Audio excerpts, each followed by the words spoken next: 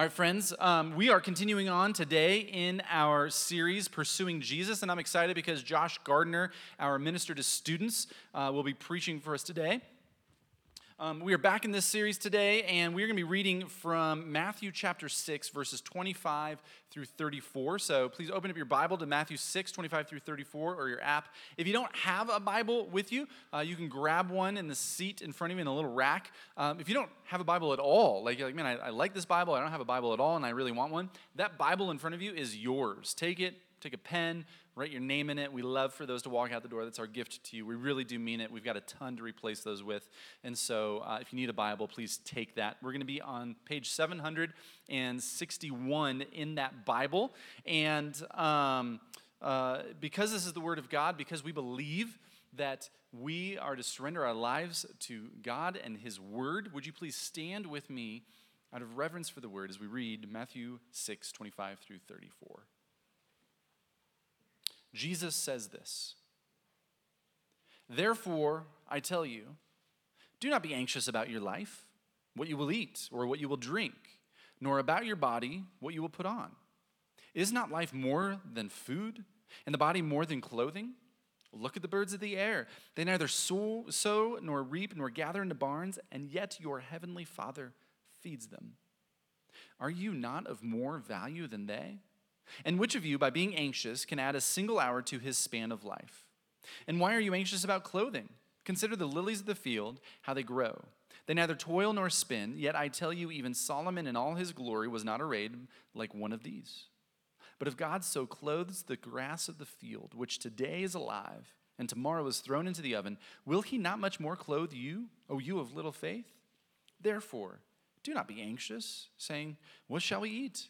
Or what shall we drink? Or what shall we wear? For the Gentiles seek after all these things, and your heavenly Father knows that you need them all. But seek first the kingdom of God and his righteousness, and all these things will be added to you.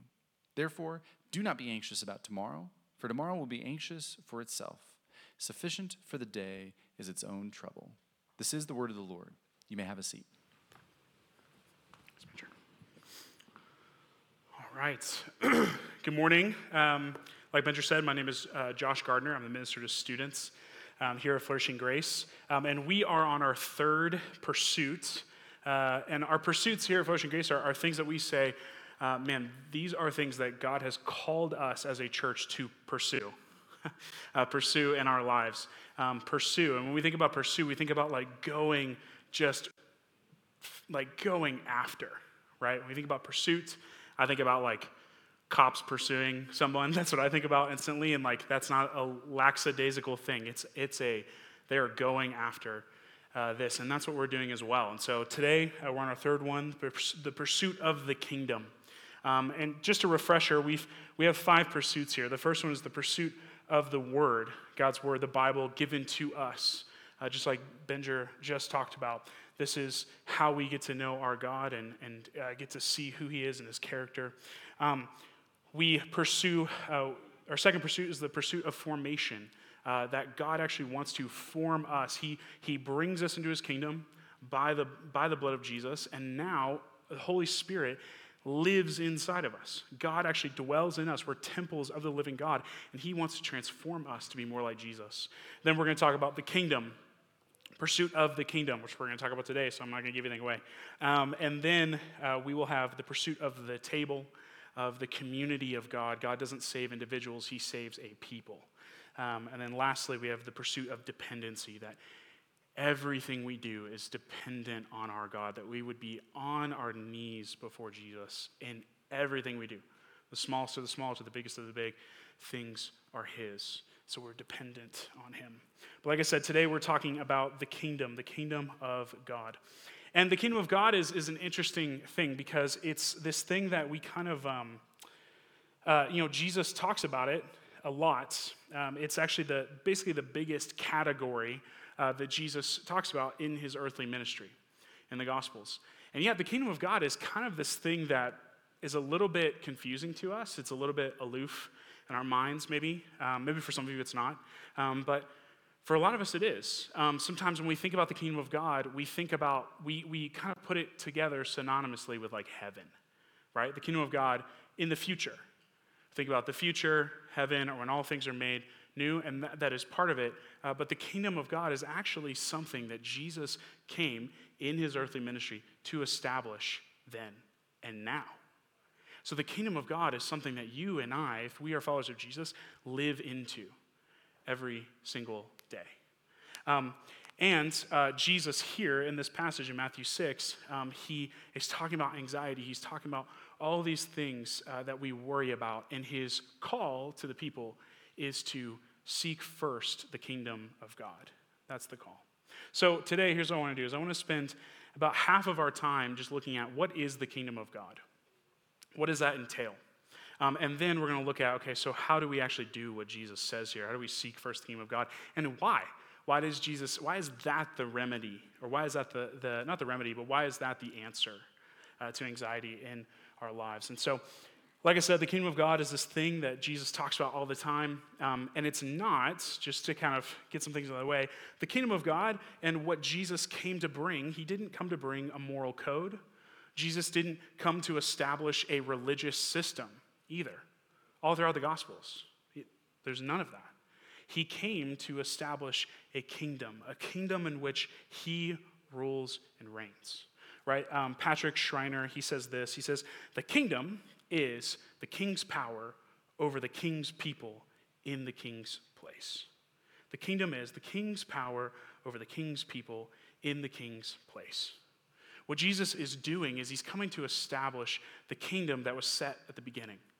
Right? In the beginning, if you remember, God created everything and it was perfect and good. He created us.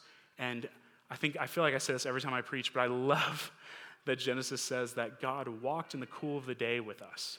What a beautiful image, right? There's harmony.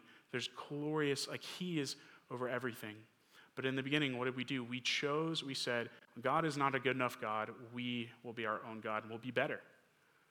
We want to be God. And it turned all of our world into this turmoil that we see today, right? The curse of sin has destroyed us, and now the kingdom of earth, or the kingdom of the world, has taken over, and it has run rampant.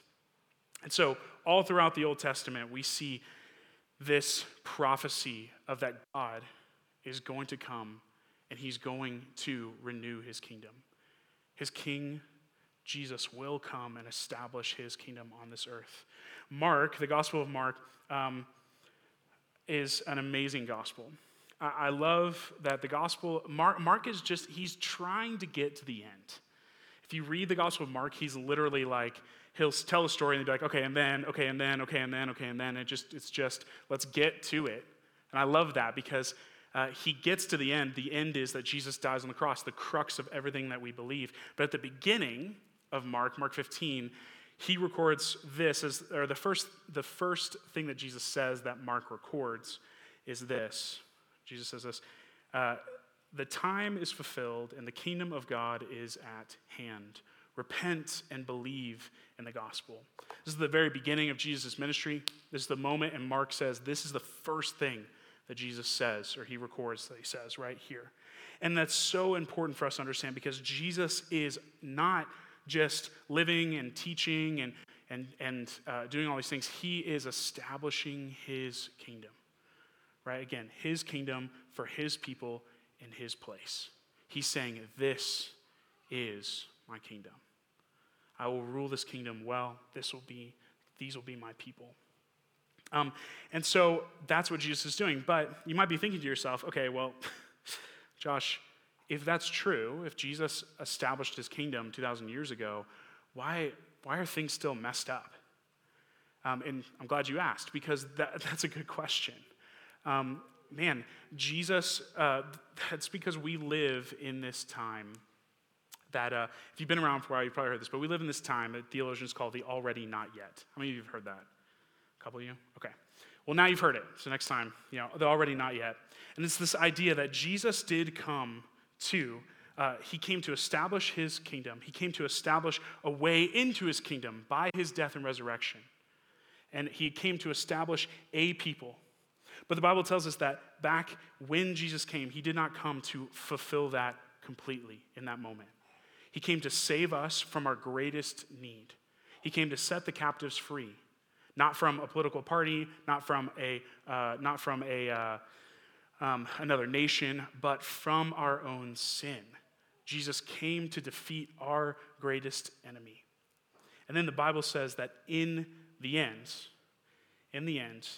our King will come back. But for now, he is king and he rules over everything. But the world has not accepted that. John 1 says that the light came into the world. Jesus, God, came into the world. He lived, he walked among us. But it says the world did not know him or receive him. Jesus is actually king over everything, but the world says, no, don't want that. So that's why we're in this place right now, where if today the whole world says Jesus is king and we got down on our knees, the entire world, tomorrow we would wake up in a different world. Like the world would be completely and utterly changed. But it's not. It's not.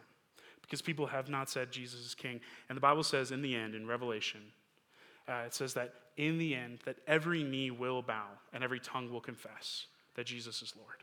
Like in the end, when the kingdom is fully here, it says that every knee will bow and every tongue will confess that Jesus is Lord. Some will confess that out of joy and honor and love and worship. And some will confess that in anger and in the reality that's in front of them. It's not saying here that everyone will be saved and everyone will be brought into the kingdom of God. That's not what it's saying. But what it's saying is in the end, it will be undisputable that Jesus is king. And if you've trusted in any other king, you're not part of the kingdom of God. You have chosen the kingdom of the world. But right now, what's happening is that the kingdom of God that's being established, or that has been established, and the kingdom of the world fight against each other.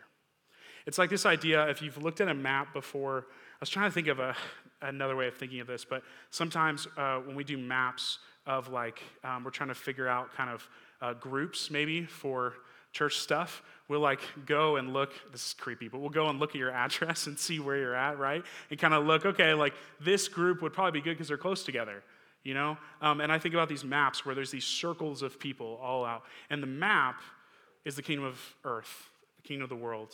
But those circles where God has saved people and brought people into relationship with him are the kingdom of God, dwelling and expanding and growing as people come to know him.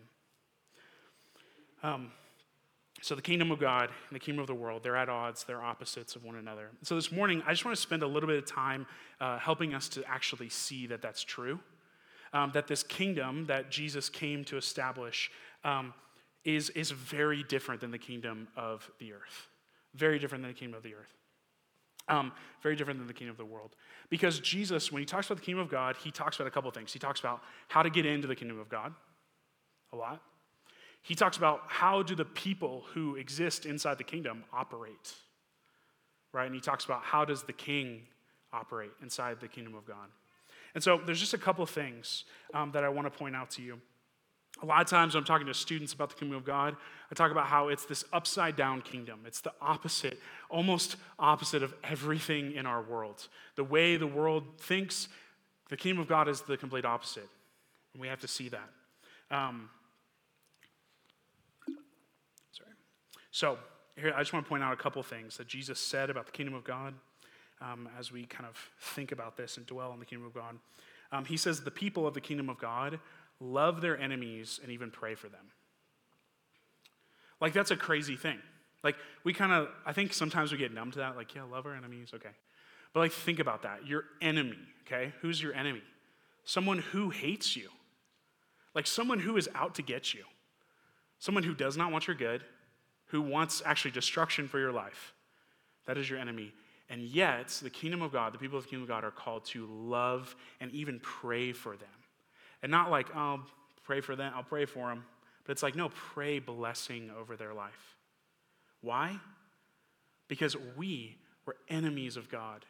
And God brought us in by his grace and mercy.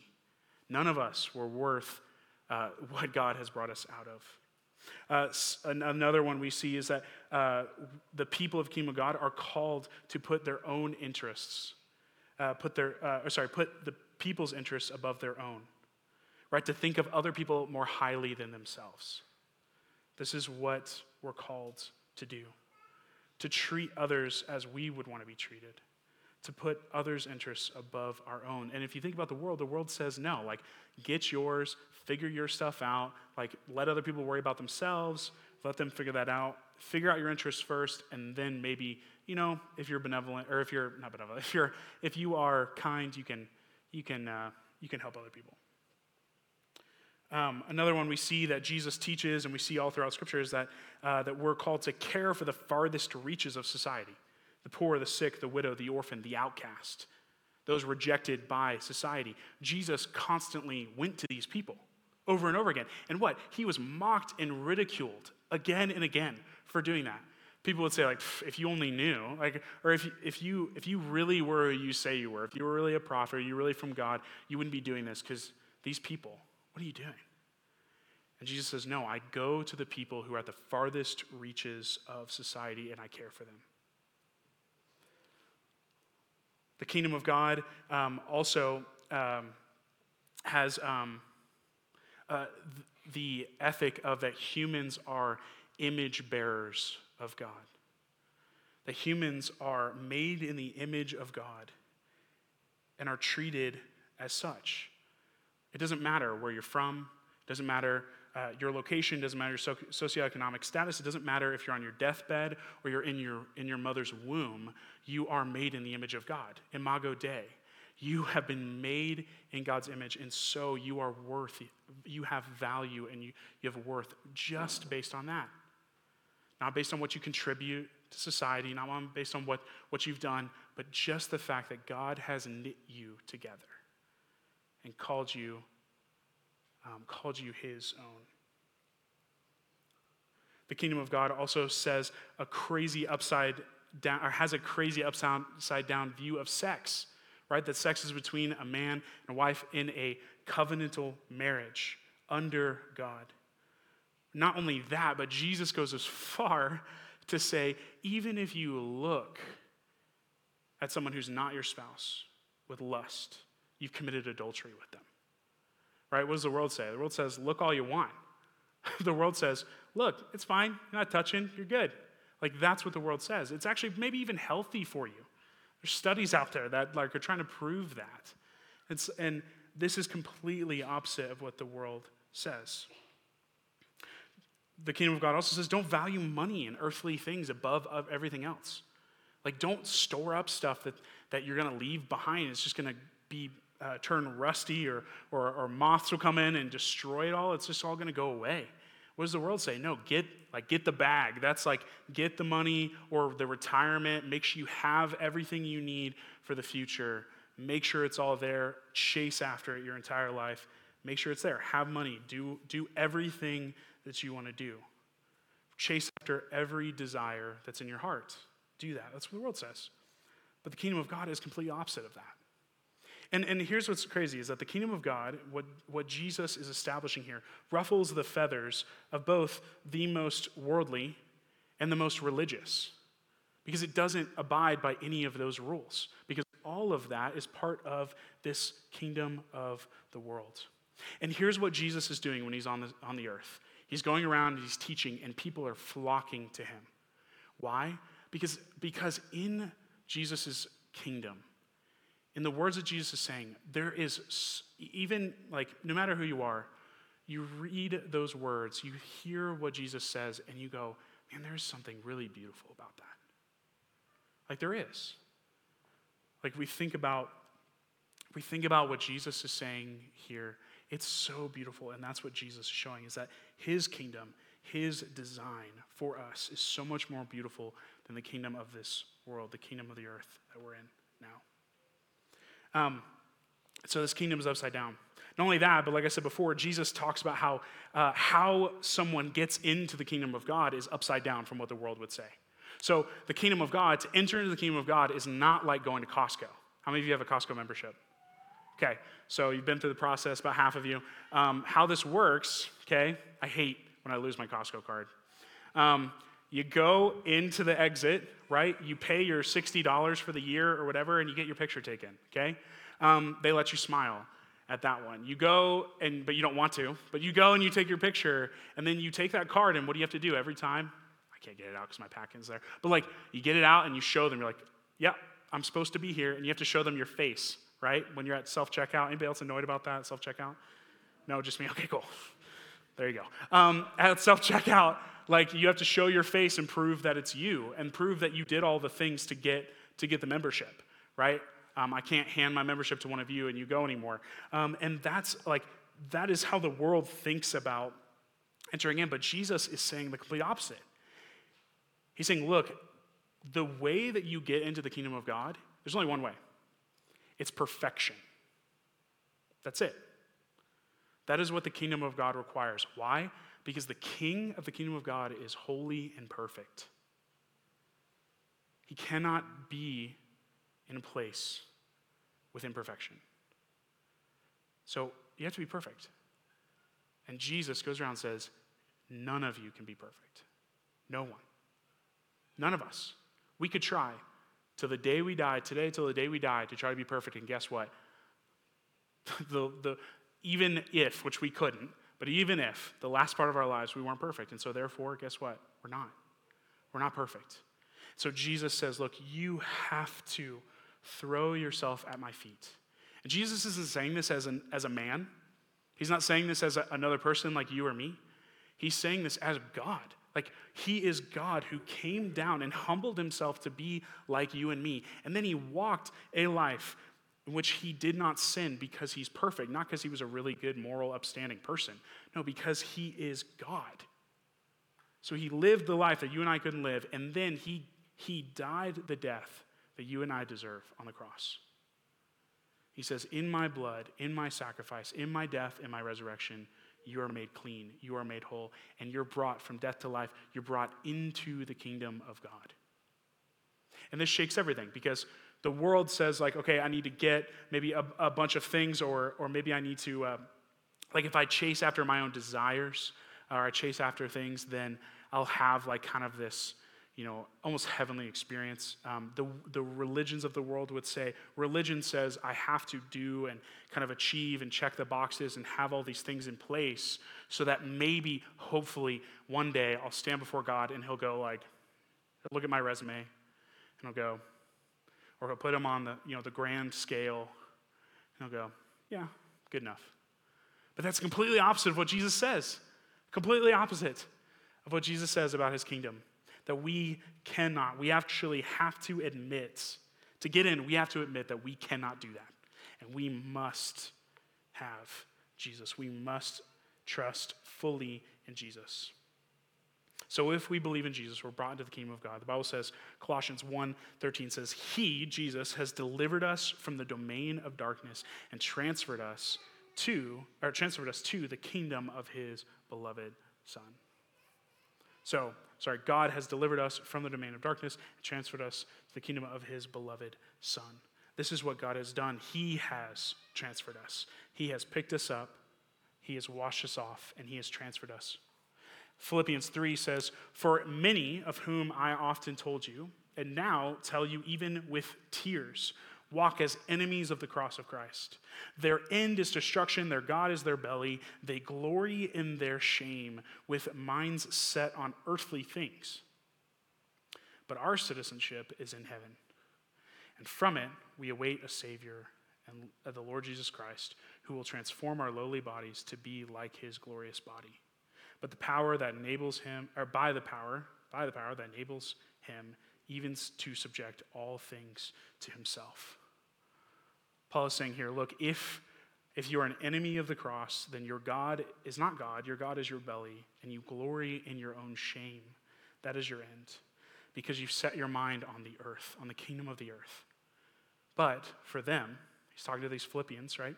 The church in Philippi has trusted fully in Jesus, and so now their citizenship, where they are now from, is not of the earth, but of heaven.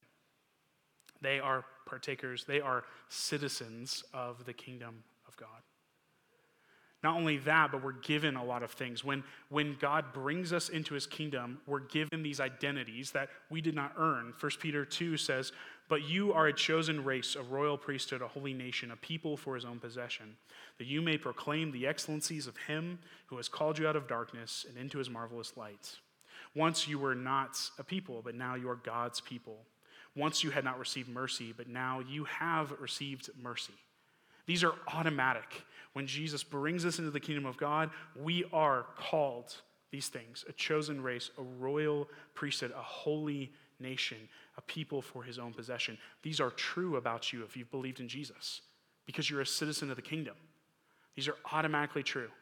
These are not things that we aspire to. These are not things that we hope for. These are things that are given to us freely because of Jesus, because of our citizenship. And that's now, not only in our future, but now. God calls us these things. So, that's my introduction. So, we'll keep going. No, I'm just kidding. But it kind of is. But now we're going back to Matthew 6. And here's what I want to get to. Okay? I know I just did a lot. And so if your brain is spinning, I'm sorry. I hope I was helpful. But Matthew 6, Jesus is saying, he's saying, don't be anxious. And what's funny is what we do is we kind of stop there a lot of times in this passage. We go like, okay, you read it and you go, okay, don't be anxious. I just need to not be anxious right now. Just not be anxious. But that's not where Jesus stops. He doesn't say, don't be anxious. Good luck. He says, no. Don't be anxious. And then he gives all these examples. He's like, look at the birds. Look at the lilies. And he's trying to flip their reality where he's showing them what's actually true. What he's doing is he's trying to get them to see, instead of seeing the world through the eyes of the kingdom of the earth, kingdom of the world, start seeing the world through the eyes of the kingdom of God. That's what he's doing. He's saying, look at the birds. Look at the lilies. Like, are they not more valuable than you? Well, that's a kingdom ethic. You are more valuable than them. And yet God feeds them. God cares for them. God clothes them. So would he not clothe you? Look at that. Do you see that change? And so he's saying, so now we must seek first the kingdom of God. Trust in what God's kingdom and the king is saying, and not in the world. The kingdom of the world is constantly screaming at us to trust in it. Really, the kingdom of the world is constantly screaming at us to trust in anything but God. That's what's happening, right? Because the kingdom of the world around us, is reigned and ruled by someone right now. The kingdom of the world is reigned and ruled by Satan, the one who hates God the most and does not want you to trust him, does not want me to trust him. So Jesus is saying, look, but if you could actually see the kingdom, seek first and you'll see the truth, the reality of what is to come and who God is. If we really knew in the depths of our bones who was in control at all times. If we really knew that the one who's in control, he will make all things right. He is the most good we could ever have. And even in the worst of our worst, he is with us. We wouldn't be anxious. We would be able to walk in freedom. And that's what Jesus is saying. And so trusting in the kingdom of God, or seeking first the kingdom of God is kind of like this. How many of you have ever taught a child how to like swim or like jump in the pool? Anybody? I'm doing a lot of hand raising today. Yeah? Okay. So last summer, I helped my niece learn how to swim. My sister, I got there and she was really frustrated with her daughter, Lily, because she's kind of a diva about things, okay?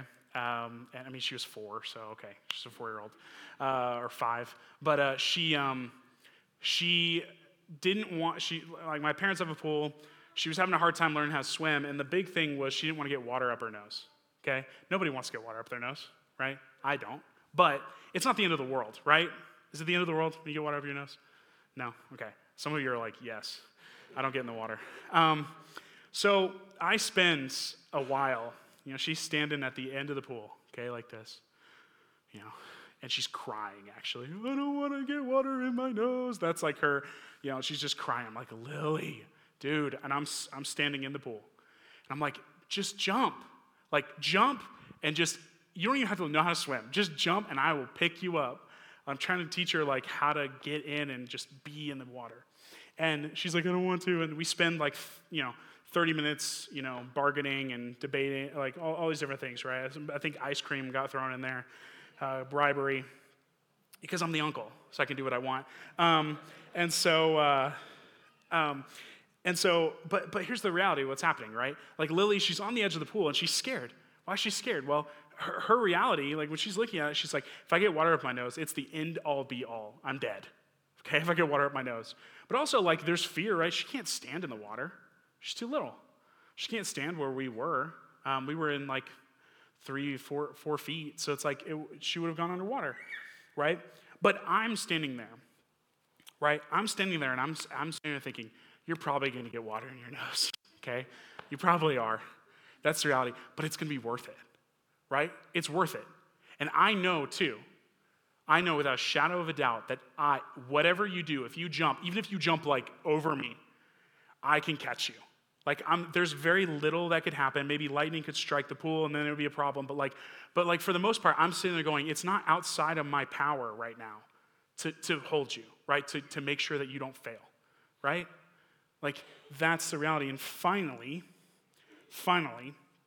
she kind of like builds up some trust and she jumps in. And what does she do? She jumps in, she gets under the water, but she didn't get water in her nose, and I picked her up, and what is she doing? Oh my gosh, Uncle Josh, that was amazing. Again. I'm like, okay. So we do, again. Second time, she gets water in her nose, okay? She gets water in her nose, pick her up. But like, she's fine. She's like a little bit hurt, but then guess what? She realizes, oh, Uncle Josh is here. He's going to pick me up. He's here. Oh, and he was right about the water. It's actually not, like it hurts, but like it's, the fun outweighs the hurt and like all that, right? And I was thinking about this, and I know it falls apart at some point, but like this is what we do is we're standing at the edge of the pool and we're looking at the world, and when we stare at the water and we stare at the kingdom of the earth and we stare at all of the things that the earth says we should fear and worry about or desire and hope for, we don't want to jump towards what God is telling us to do. We don't want to look at his kingdom and go, yeah, I want to be a part of that, because it's scary. But the moment we do, when we seek his kingdom first in one little way in our life, and we see how God is not a liar, and that even if we got hurt, that he's there, and what he says in his word is really true of him, then we get out and we do it again. And it grows, and he steps back farther, and there's more and more in his kingdom that we see and get to participate in when we do that. And so here's what I want to do. I want to spend the last little bit of our time just saying, okay, Jesus says, seek first the kingdom of God. So how do we do that in our lives? How do we actually seek his kingdom first? Well, the first thing I want to point out is that we need to learn the way of the kingdom. We got to learn the way of the kingdom. If we don't know what Jesus says about the kingdom of God in his word, then we can't we can't seek first the kingdom. So you have to open your Bible and start with the Gospels and read the Sermon on the Mount. Just read through the Gospels. What does Jesus say? The whole Bible shows what the kingdom of God is. But not only that, but God actually calls us to be discipled and to make disciples. Like, discipleship should be part of our lives. Sometimes when we think about discipleship, we think about like a program that a church has, like a discipleship program. But the reality is that's not how it's supposed to be at all. When Jesus calls us to follow him, he calls us to be disciples. Like being a Christian and being disciples should be synonymous. It's not. We've messed that up, and that's a whole nother sermon. But it should be synonymous. And so what that means is find somebody. There are people in this room that you look at and you go, man, that person loves Jesus. I see how they love Jesus. If it's just saying, hey, will you help me to follow Jesus? Maybe for some of you, it's like, maybe for some of you men, I'm thinking like, man, maybe you see a man who loves his wife like Christ loves the church. Like you see that. You can see it.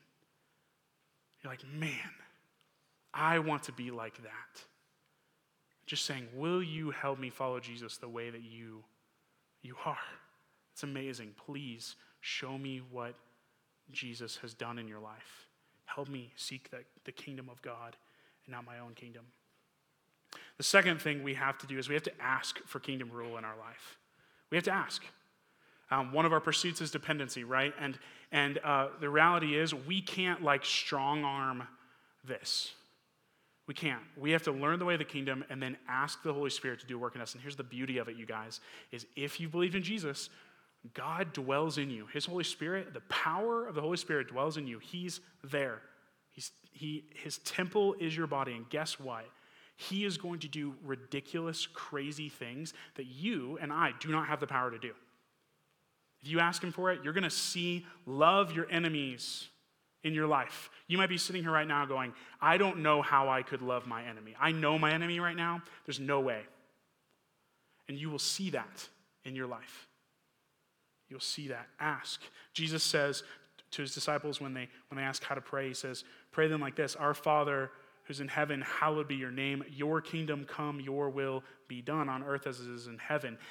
Just praying that God's kingdom come and his will be done in your life every day, again and again and again and again, every day. This is what it looks like to seek God's kingdom first. So ask for kingdom rule in your life.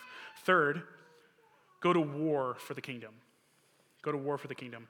Originally, this point was live for the kingdom, and the reason why I changed it to go to war is because the reality is if we're going to live out the kingdom of God in our lives, we're going to be fighting a war against the kingdom of the earth. I'm not talking about the people of the kingdom of the earth. Okay, that's a different thing, another sermon also.